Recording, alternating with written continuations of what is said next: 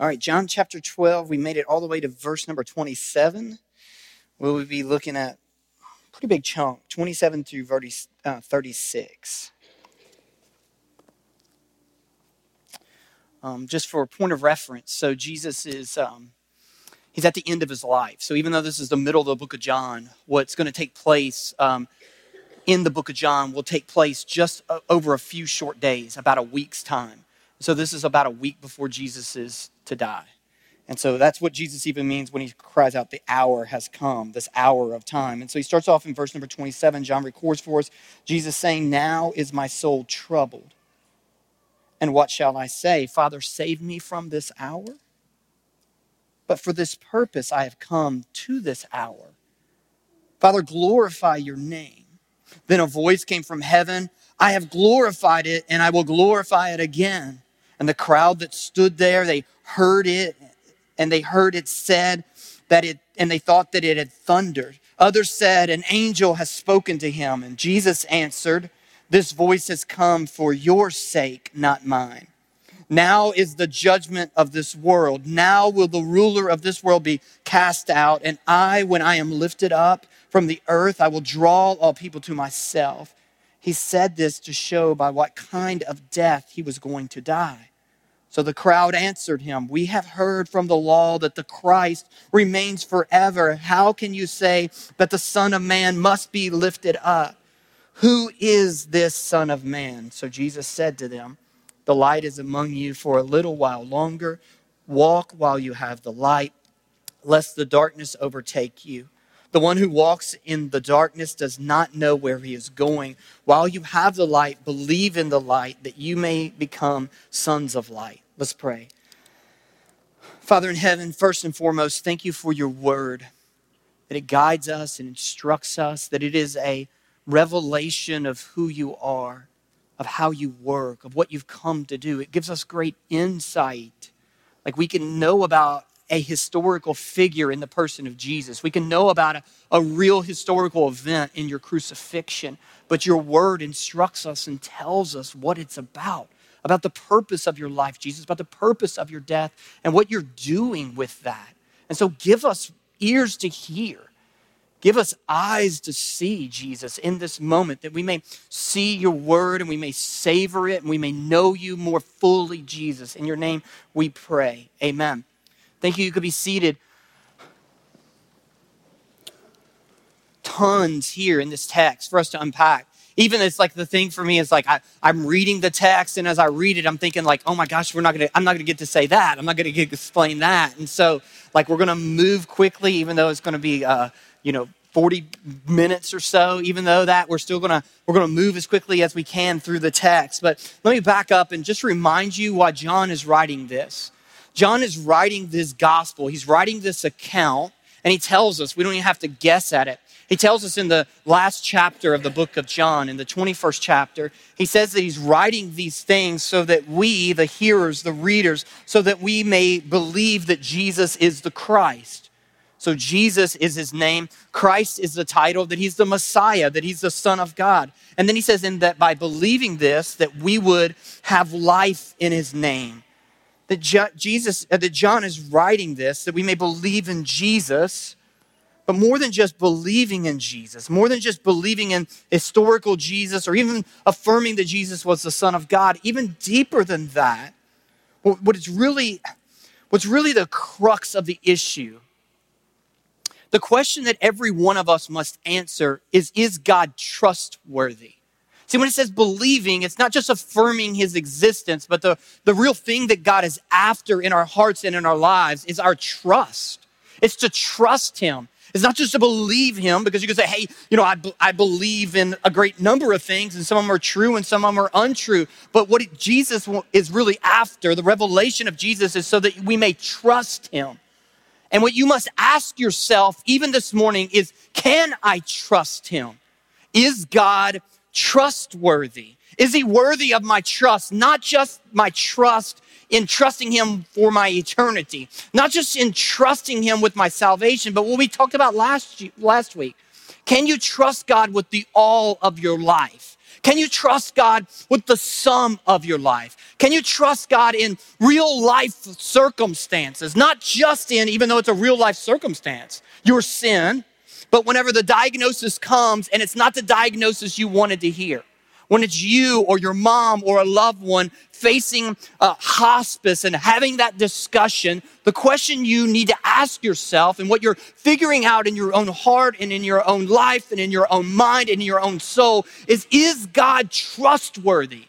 Can I trust him with my all? When you're pinned against a decision whether to believe the world or to believe God's word.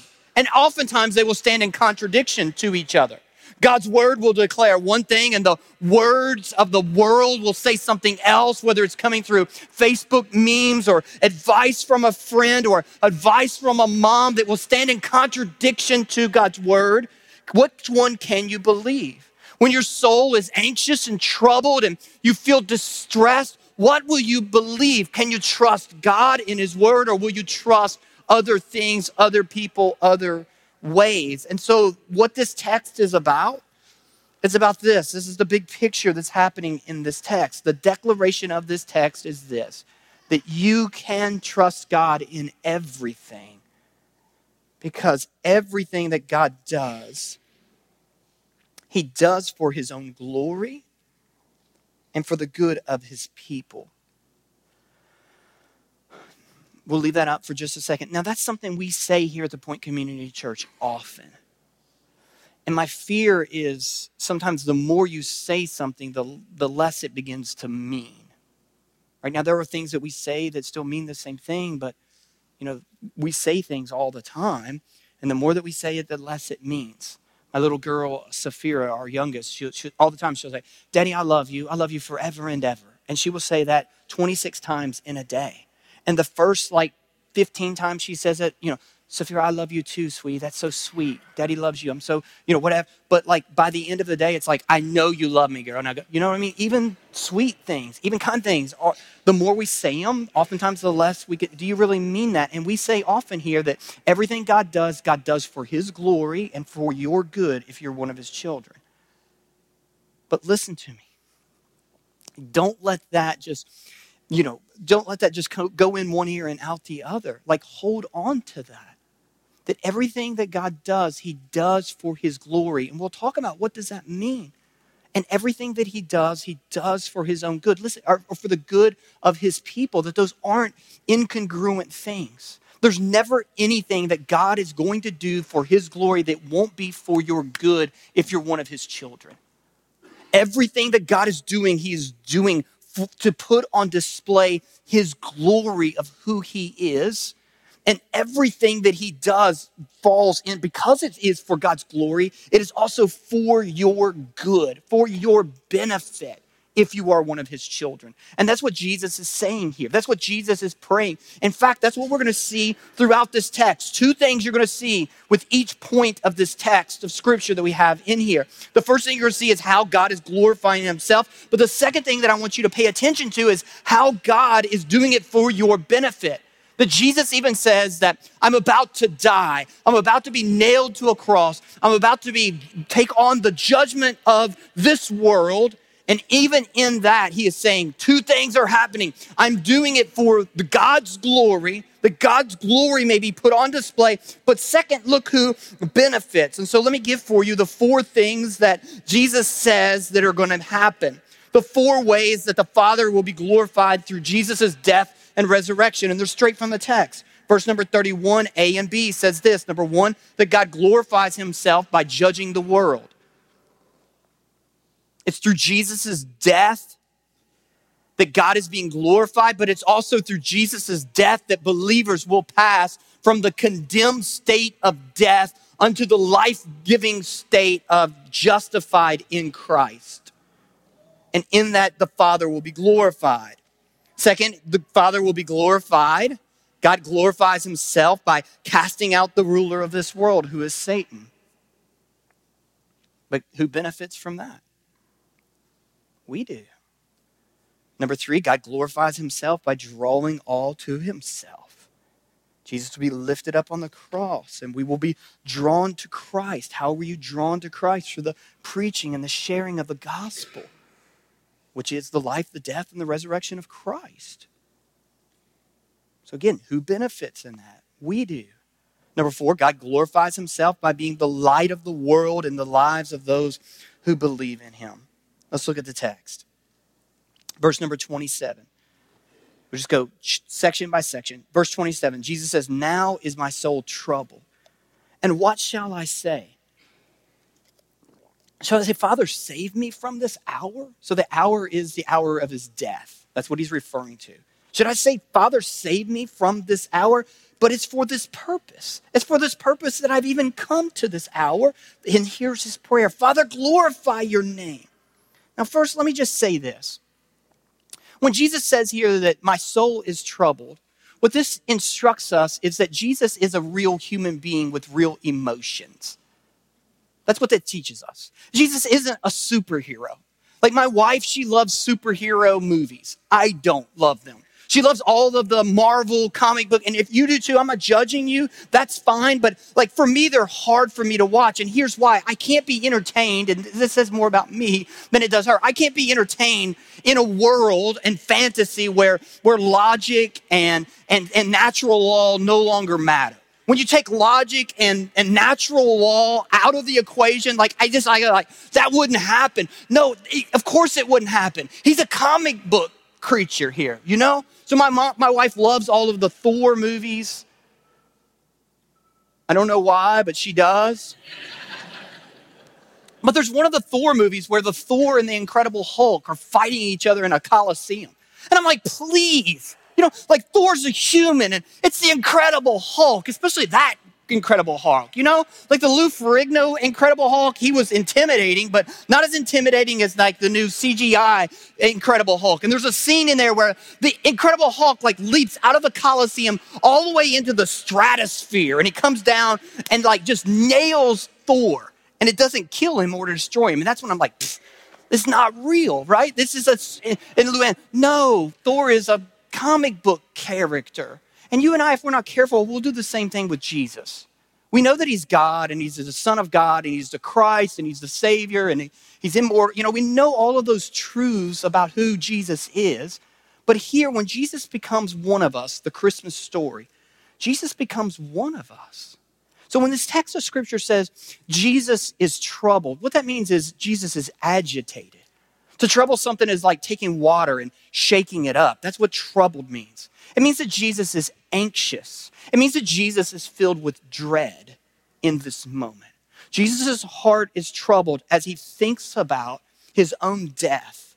That when Jesus is thinking about the cross and even what happened spiritually on the cross, Jesus is filled with trouble. And here's what I want us to take home with this, that Jesus is troubled.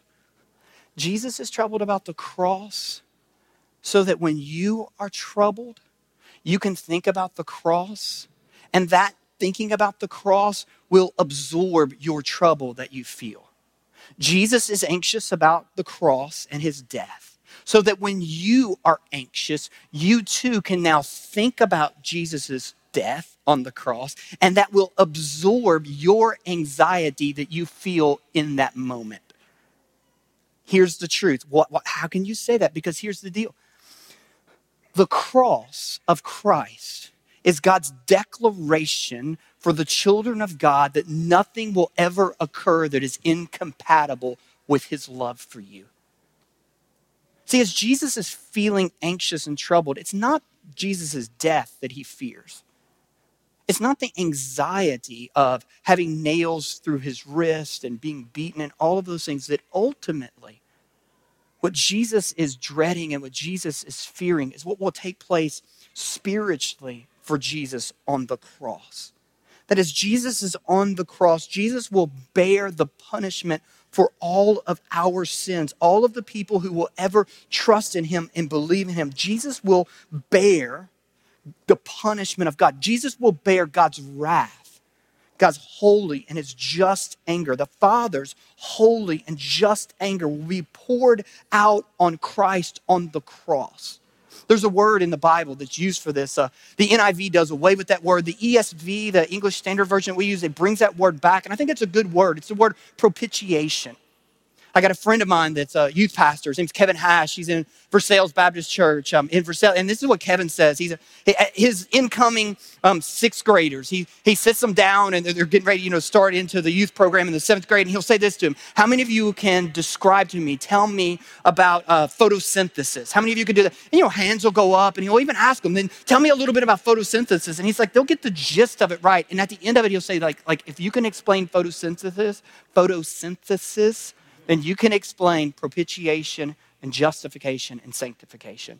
Like, you've got the possibility. And we need to understand propitiation. And this is what I tell my kids. When you think of propitiation, what I want you to think about is a lightning rod. I want you to think about a lightning rod that is lifted up, that will absorb lightning so it doesn't strike something else. And that's what's happening in the cross of Christ. Then the cross of Christ, Jesus is being given over as a propitiation. The lightning coming down is God's wrath that should have went to you. And instead of going to you, believer, instead of going to you, it goes to the Son on the cross. And this is what John writes, the same gospel writer that writes this. Later on in 1 John, he will write this. He will say, in this is love. Not that we have loved God, but that he loved us and sent his Son to be, there's the word, a propitiation for our sins. Look at that. A propitiation is being offered up. And why? Because God loves you. That's why you can look at the cross and know. You can look at the cross and whatever real life thing you're going through, the cross, the preaching of the gospel to yourself, the preaching of the cross, the reminding of your own heart and your own soul that Jesus loves me. We sing, Jesus loves me, this I know, for the Bible tells me so. And that is true. It tells us over and over again. It is God's declaration of his love for his people is found throughout Scripture. But then the demonstration of God's love for his people is found in the cross of Christ. You never have to wonder. You don't look at your checkbook account. You don't look at how the condition of your marriage, the health of your own heart and life, or your children to say, does God love me? You don't look at those things. Where do you look to know if God loves you? You look to the cross of Christ. It is the demonstration. It is the declaration that God loves his people. How much did God love me? Well, he loved you enough that his Son comes and allows himself to be troubled. He comes and lives a perfect life and then allows himself to be troubled and to be nailed to a cross and allows himself in that moment as Jesus is becoming that propitiation. The Father forsakes the Son. Like, I don't even understand how that works. But yet we know this, that there is a moment when the Father forsakes the Son. And why? So that you will never have to be forsaken. The Father forsakes his Son, to whom has been in perfect community for all of eternity. But in the cross, as he takes on our real punishment for our real sins that you and I did on that cross, the Father forsakes his Son, so that you and I, as believers in him, will never have to be forsaken. Jesus goes on, what shall I say? Father, save me from this hour, but for this purpose I have come. I've come to die. I've come to give my life as a ransom for many. And Father, this is what I'm asking you to glorify your name. That's the purpose of the cross. Ultimate purpose of the cross is to glorify the name of God. That a name refers to a person. And a person has a reputation. We could name a name in here. Then I try to think about a name that, I don't know, who. Somebody give me a name, just a person. John Calipari, right? We can think of John Calipari, and then I can say John Calipari, and what enters into your mind as you think about that name? Winningest coach of all of basketball, right? The best of the best. Like, look, there's a name refers to a reputation. It refers to a person. A name refers to a person, and a person has a reputation. That reputation comes based upon their character and their actions. That's what Jesus is praying here. Father, glorify your name. Make yourself known. Like, may everybody see, like your reputation is at stake here. Reveal yourself. That the cross of Christ is a revelation of God. That in the cross of Christ, well, you want to know what God's like? You think about the cross of Christ. Let scriptures instruct you as to what's God like. I think God's a mean ogre in heaven, just waiting to zap you with judgment. No, that's not what the cross of Christ says. The cross of Christ says he strikes his son so that those of us who believe in his son won't have to be stricken. Like in the cross of Christ, we see God going to business, being just. He's taking on sin. He's not being small about it. He's not sweeping it under the carpet, but God's going to work. We see justice. We see mercy. We see grace. And then Jesus says, then a voice came from heaven. So this is the Father speaking. I have glorified it. And I'm going to glorify it again. Like what he's saying is like, look back through the history of Scripture. Look at how I've been. Look at how I created. Look how I was with the patriarchs. Look how I've been in Genesis and Exodus and Leviticus. See how I was with my people. See how the blessings, see the promises made. See how I fulfilled those promises. I have been glorifying my name. I've been revealing who I am. I've been putting my reputation on the line time and time again to show that I'm a good God. I'm full of justice and mercy and grace. That's who I am. I've glorified it. I've showed it. I've revealed it. And I'm going to do it again in your death, son. That's what he's saying there. And then the crowd stood. They heard it. They said it's thundered. Others said an angel has spoken to him. But Jesus said, no. Don't miss this. This voice that you're hearing, it's not come from my sake. It's come for your sake. Perk up your ears and listen. Hear what I'm saying. Know that what's going on. And then Jesus, starting in verse number 31, Jesus gives us those 4 ways in which the Father will glorify himself. The first one is in verse 31a. Now is the judgment of this world. God glorifies himself by judging this world. Now, a couple of things I think this one text of Scripture helps us that maybe misunderstandings that we have. The first way that it helps us is look at the timing of what Jesus says in verse number 31. When is judgment coming? Just three-letter word. Now, right? Now. That's the key word, I think, in verse 31 is now. We see it twice. That the truth is God is not just going to judge people at the end of the age, but people are being judged. All who live on this side of history of the cross, they are being judged. And all the people who lived before, they are being judged in the cross. There is a future judgment that's coming at the end of age, in the final analysis, at the very end of the earth. There will be a judgment that will come, but that judgment will be more of a sentencing than a judgment to determine guilt or innocence. See, I think most people have the misconception. You live your life here on this earth, and then when you die, you stand before God, and God judges you, and he weighs in the balance. There's like a huge scale there. God takes all of the good stuff that you've done and puts it on one side, and God takes all of the bad stuff that you've done and puts it on the other side. And if the scales tip towards the good, you go to heaven. If the scales tip towards the bad stuff, you go to hell. I think that's what most people think. And they hypocritically and foolishly try to live their lives like that. When they do bad things, they'll remind themselves of all the good that they've done. They'll try to do the whole like karma thing. Like, I hope it just equals out. I hope it all pans out in the end. But that's not what Scripture teaches. We've seen it already once, I think in John, maybe chapter 5. And we see it again here, that now is the judgment. God is judging humanity in the cross of Christ. But here's what the Bible teaches.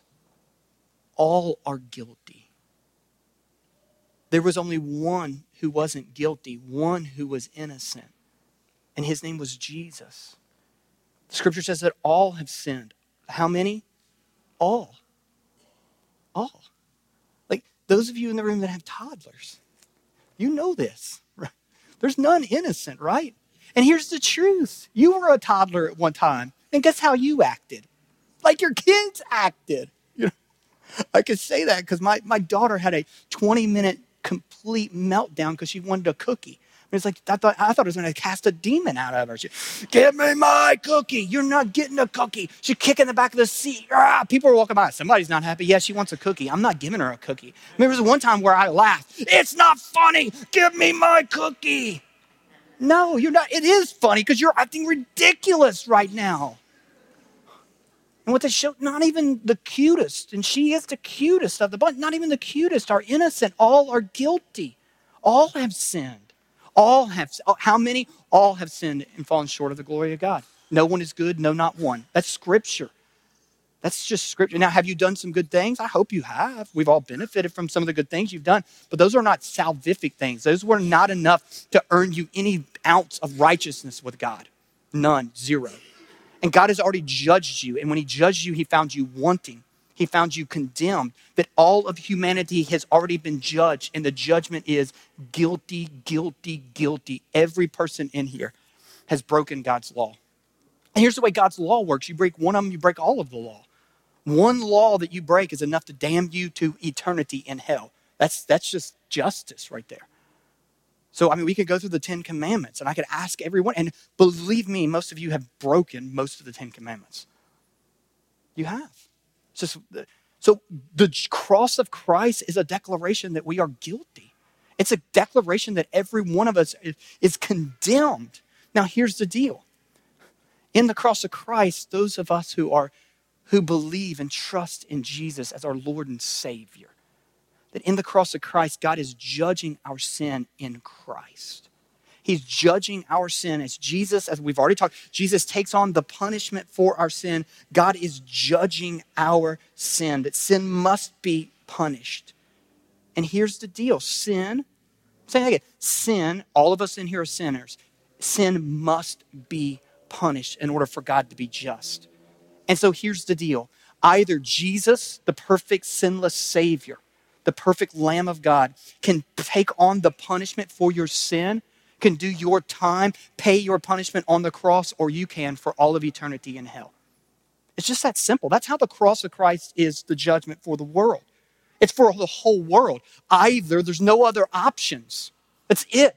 That's why his son came. If there was any other options, why would Jesus need to come? He couldn't. He shouldn't. Why did you do it? He did it to bear the punishment for those who would believe in him and trust in him. So either you can pay for the punishment of your sin, all have sinned and fallen short of the glory of God, or you can trust in Christ. And for the believer in the room, this is such good news for us, that if you are saved, if you are trusting in Christ, if you are hoping in him, if you've been made new and you have a new heart and you've been born again, if you're a follower of Jesus, a child of God, then I'm not just saying that you won't be judged. I'm not saying that your judgment hasn't happened yet. It's not saying that that it isn't coming. No. I'm not saying that. I'm not saying that you've been spared judgment. No, what I'm saying to you is you have been judged. You were judged in Jesus. Your judgment was in the cross of Christ. Paul says that he who knew no sin became sin, so that we, believers in him, might receive the righteousness of Christ. That in the cross, Jesus takes on your sin. Not just your sin in theory, not just some vague sense, but all of your sinful actions, your past, your present, your future sins. They have been judged in the cross of Christ. Jesus takes on the punishment for those sins. And through your faith then, your faith in that act, your faith in that Son, then Christ gives you two things. One, forgiveness for those sins. But second, he gives you his righteousness. That is the perfect moral record of the Son is accredited and accounted to you for God's glory. That the Father is glorified by doing this. That means he doesn't do it reluctantly. He does it willingly. He does it for his glory and for your good. Number two, God glorifies himself by casting out the ruler of this world, who is Satan. Look at verse number 31b. When? Now will the ruler of this world be cast out. Satan was defeated. He was cast out 2,000 years ago in the death and resurrection of Christ. But we also understand it's not a complete casting out. We know that because Scripture post Jesus' death and resurrection, Scripture will tell us, Paul will write and say, be on the watch, be ready, stand against, oppose Satan. Peter writes, be sober, be vigilant, for your adversary, the devil, roams around like a lion seeking whom he may devour. So Scripture tells us we got to be careful. So there's not a complete casting out here, but yet we also know that in some reality, Satan has been casted out. I mean, we understand this, and we understand anything about history. We understand, for those of you that are history buffs and enjoy World War II, that, on what's, I wrote down today, on June 6, 1944, the Allied forces stormed the beaches of Normandy. They invade into Europe, so they go into France. It's an enemy-held territory. They storm the beaches of Normandy, take great casualties in doing so, but any military strategist will tell you that the war was kind of lost for the Axis powers right then. That when the Allied were able to get their forces into the heart of Europe, it was just a matter of time, but yet it wasn't a reality. That victory in Europe Day doesn't come until another almost year later, that on May the 8th, 1945 is whenever the surrender is signed. So from June 6th, 1944 to May 8th, 1945, again, they would say, hey, there's a real defeat. There's a lot of bloody battles happening before then. But this victory happens because of what happened on D-Day. And in the same way, as Jesus dies on the cross was D-Day for all satanic forces, it's going to happen in the end. Revelation 20 tells us that Satan will be cast into the abyss, into the lake of fire for all of eternity. But until then, there's a lot of bloody battles that will happen. But let's look at 3 ways that we see Satan's defeat on 3 fronts. And I'll move quickly through 2 of them and not so quickly on the third. The first one is when Satan attacks Jesus' faith. How is Satan being defeated in the death of Christ? Well, constantly Satan is attacking Jesus' faith, undermining Jesus' faith in the Father. We see that even here. My soul is troubled. Who do you think's instigating that? Probably Satan. We saw that in the temptation of Christ. We'll see it again in the Garden of Gethsemane. But ultimately, Jesus will trust the Father and go to the cross for the Father's glory. Number 2, Satan attacks Jesus' body physically. Satan is the one who will enter Judas. Judas will betray Jesus. Jesus will then be arrested. And so Satan's entering into Judas will set off a chain of events that ends up with Jesus dying on a cross. And Satan isn't like Jesus. He doesn't understand everything. The Scripture teaches us that when Jesus is dying, like Satan's rejoicing. He's thinking that I've done it. I put him to death. I've killed the Son of God. But what Paul says in Colossians 2, that in the cross, Jesus is disarming. I love that picture. He's disarming the rulers and the authorities and putting them to open shame by triumphing over them in it. So those of you Jackie Chan fans, right? You know how the guy will come with the gun and then Jackie Chan will do the thing where he takes the gun away from him and then points it at the guy. That's what's happening in the cross. In the cross, Satan is pointing the gun at Jesus. We're going to kill you. We're going to kill you. And then when Jesus resurrects from the dead, no, I've got the gun on you. I disarmed you. I took it away from you. I took death away from you, which leads to the third thing. Satan, he attacks Jesus' faith. He attacks Jesus' body. He does the same thing for us, but he also attacks the people of God. Satan attacks us, and he attacks us in a multitude of ways. Satan tempts us. He instigates persecution to thwart our mission. Satan loves to stir up disunity among the believers. Satan loves to introduce false lies and false gospels for us to try to believe. He's constantly lying to us, constantly propagating the broken lies of this world. But this is the important part. But there was one weapon that Satan possessed that could condemn God's people for all of eternity. In a multitude of weapons, Satan only had one that was powerful, one that could damn us for all of eternity. And here was that weapon. The valid accusation of our unforgiven sin. Let that rest a little bit. It's not original with me. That's from Dr. John Piper, so you got to let it rest a little bit. Revelation 12 says that Satan is the accuser of the brethren. Revelation 12 says that Satan stands in God's throne room day and night accusing God's people, God's children of their sins. Now, I don't know why God does that. Why does God allow him in there? Why does God allow him to do that? I don't know. I got some inkling of an idea of why, but this is what's happening day and night. Satan is in there accusing. That's what he's called in Revelation 12, the accuser of the brethren, the accuser of the brothers and the sisters, right? The brethren and the sisterin, right? He's accusing us of all of our sin. Now, here's the deal. When Satan's accusing us of our sin, those are not invalid accusations. Because all have sinned and fallen short of the glory of God. I picture it something like this. When Satan's standing there saying, your child, your son, the one who believes in you, do you know what they just did? They just thought this thought. They just said this thing. They just threw that fit. They just went there on their computer. They just, all of those things. And here's the deal. Those are not invalid accusations. That you and I, we have sinned, and you and I continue to do sin. But those are they are valid accusations of our unforgiven sin. What Jesus is doing on the cross is providing, he is paying the price for our sin. He is rendering those valid accusations invalid because they're no longer unforgiven sin, but they are forgiven sin. That Charles Spurgeon said that when Satan accuses you, when Satan comes at you and condemns you, your best strategy, he said, is to agree with him. But that's only half the story. You agree with him and say, you are right. I said those things. I thought those things. Even if it isn't Satan. See, Scripture says, 1 John, that our own hearts condemn us. Even when your own heart condemns you, sometimes you need to agree with your heart. You are right. I am a wretch. I am a sinner. I have done those things. I don't deserve God's love. I don't deserve God's forgiveness, but grace.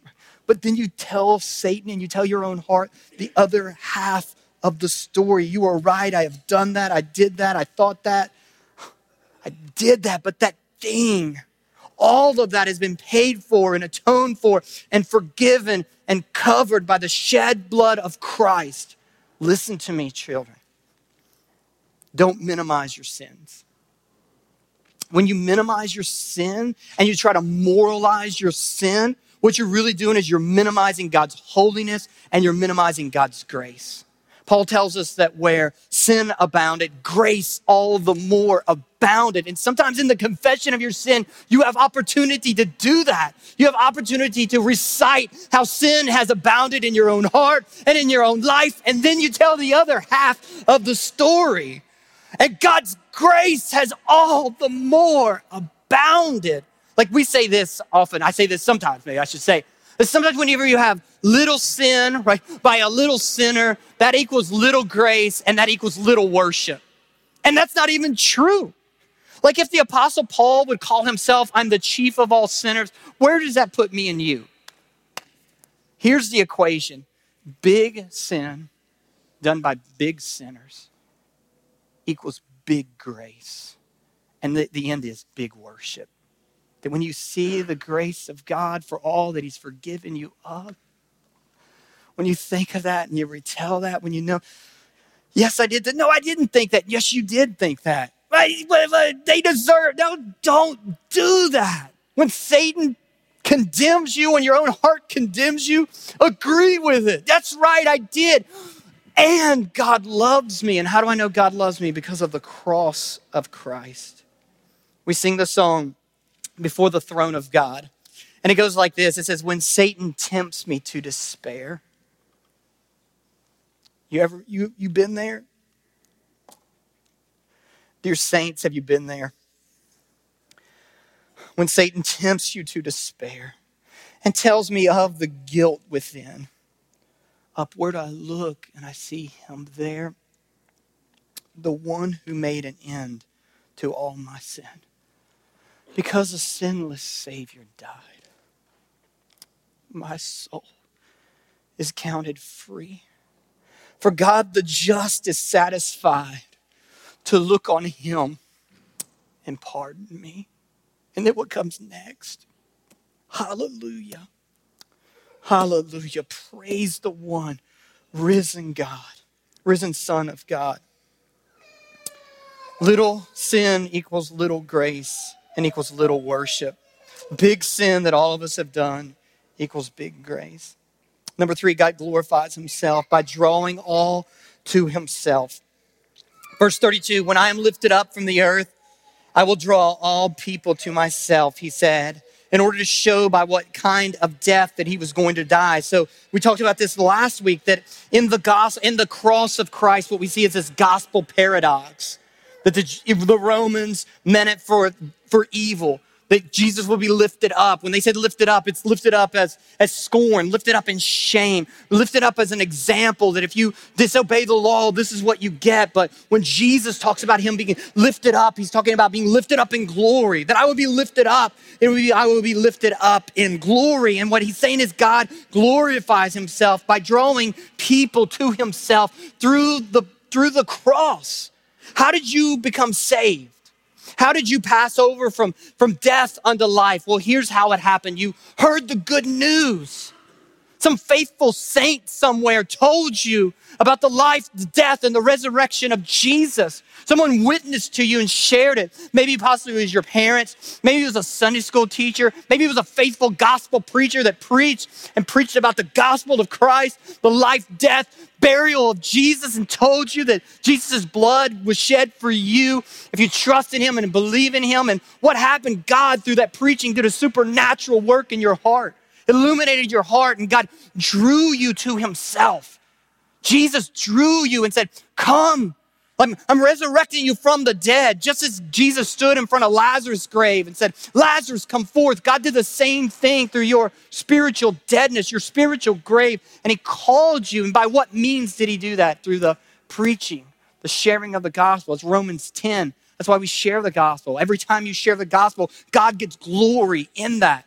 Every single time that you tell someone about the death, the life, death, burial, resurrection of Jesus, God gets glory in that. Whether they receive it or reject it, God still gets glory in that. That's why we share the good news. That's why we tell the good news, because we're putting God's glory on display as we tell folks about what Jesus has done for them. Why do we preach the gospel here? Because this is the means by which God is drawing people to himself through Jesus' death. That's why the Apostle Paul says, I came to know nothing among you except for one thing, and that's Christ and him crucified. That's what we believe here at the Point Community Church. We know one message. That's Christ and him crucified. And why do we preach it week in and week out? Because believers and unbelievers both need to hear it. Unbelievers need to hear it because it's the means by which God will draw them to themselves. And guess what? Believers, you and I need to hear it because it's the declaration of Jesus' love for you. It's a declaration of Jesus' grace for you. It's a reminder of who he is. And if what Paul says in Romans, the 8th chapter is, he argues from the greater to the lesser. If Christ would if God loves you enough that he would put his son on the cross for you, then how will he not, Paul says, graciously give you all things? So the little small thing in comparison to you being a sinner, God will take care of that. How do we know? Because nothing's going to occur in your life. You can trust God because nothing is going to occur in your life that is inconsistent with his love for you. How do I know that? The cross of Christ. We'll close here. I got one more, but we'll close. Believers in the room, see this text and know what your sin, my sin, cost the Savior. He is forsaken, so you and I do not have to be forsaken. Therefore, do not be flippant about your sin.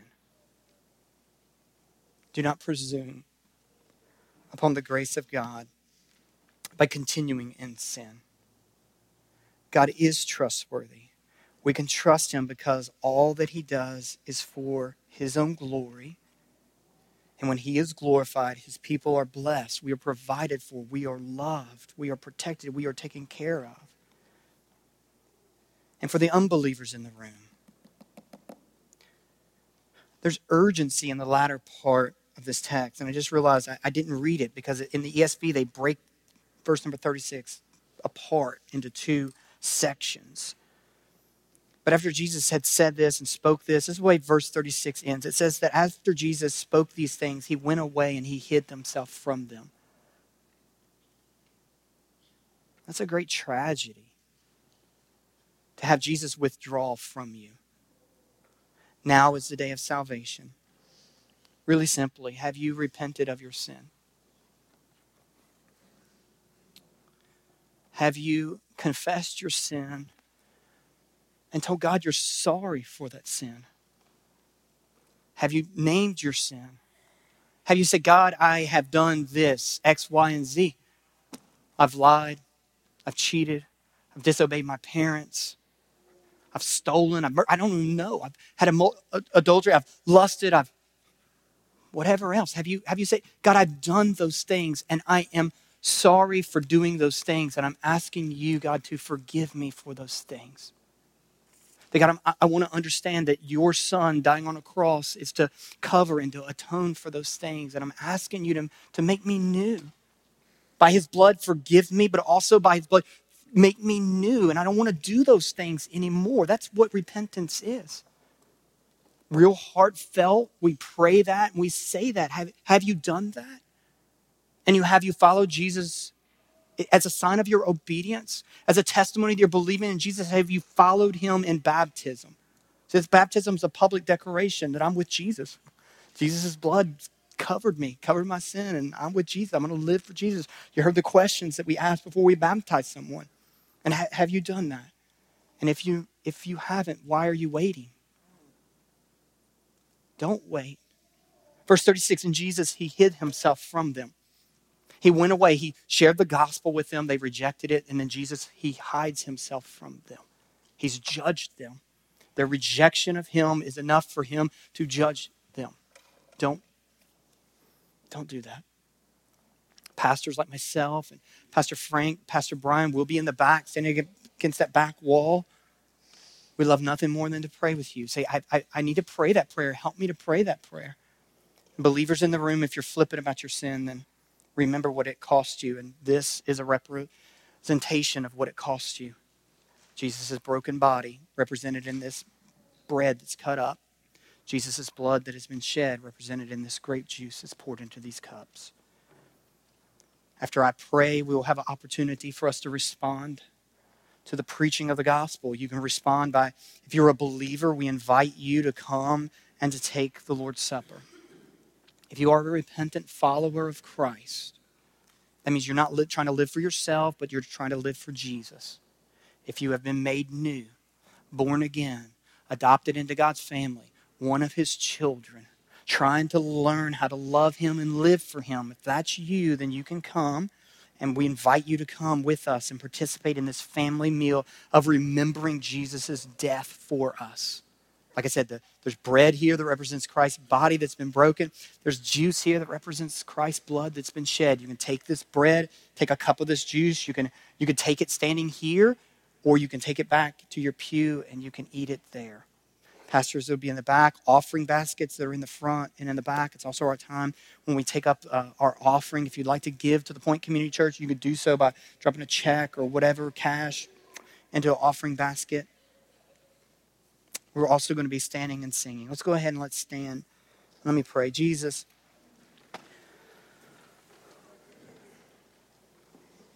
superintend this moment by the power of your Spirit. Be near to us, Jesus, in this time. Draw near to us. Speak to us, Lord. We all need to hear the gospel this morning. We all need to be reminded of it. So I pray that even in this time, as we take like a visual demonstration of the gospel, that we'll remember it. We'll remember whose we are, that is with this. You have purchased us and we belong to you. You've ransomed us. That you've freed us from a cruel taskmaster of the law and of Satan and of this world, that we've been freed to know you and to love you and to live for you. And may we do that with our very lives. And we live that, as the text said, as we go and try to live as sons of the light, shedding the light in this dark world. And we live like that as we do good for your fame and we share the gospel. And we live like that as we keep ourselves from sin, crucify ourselves, deny our flesh, live for you and for your glory. Lord, for those in the room this morning who have yet to place real, genuine faith and trust in your Son. Jesus, do what only you can do. Resurrect the dead this morning. In your name we pray. Amen.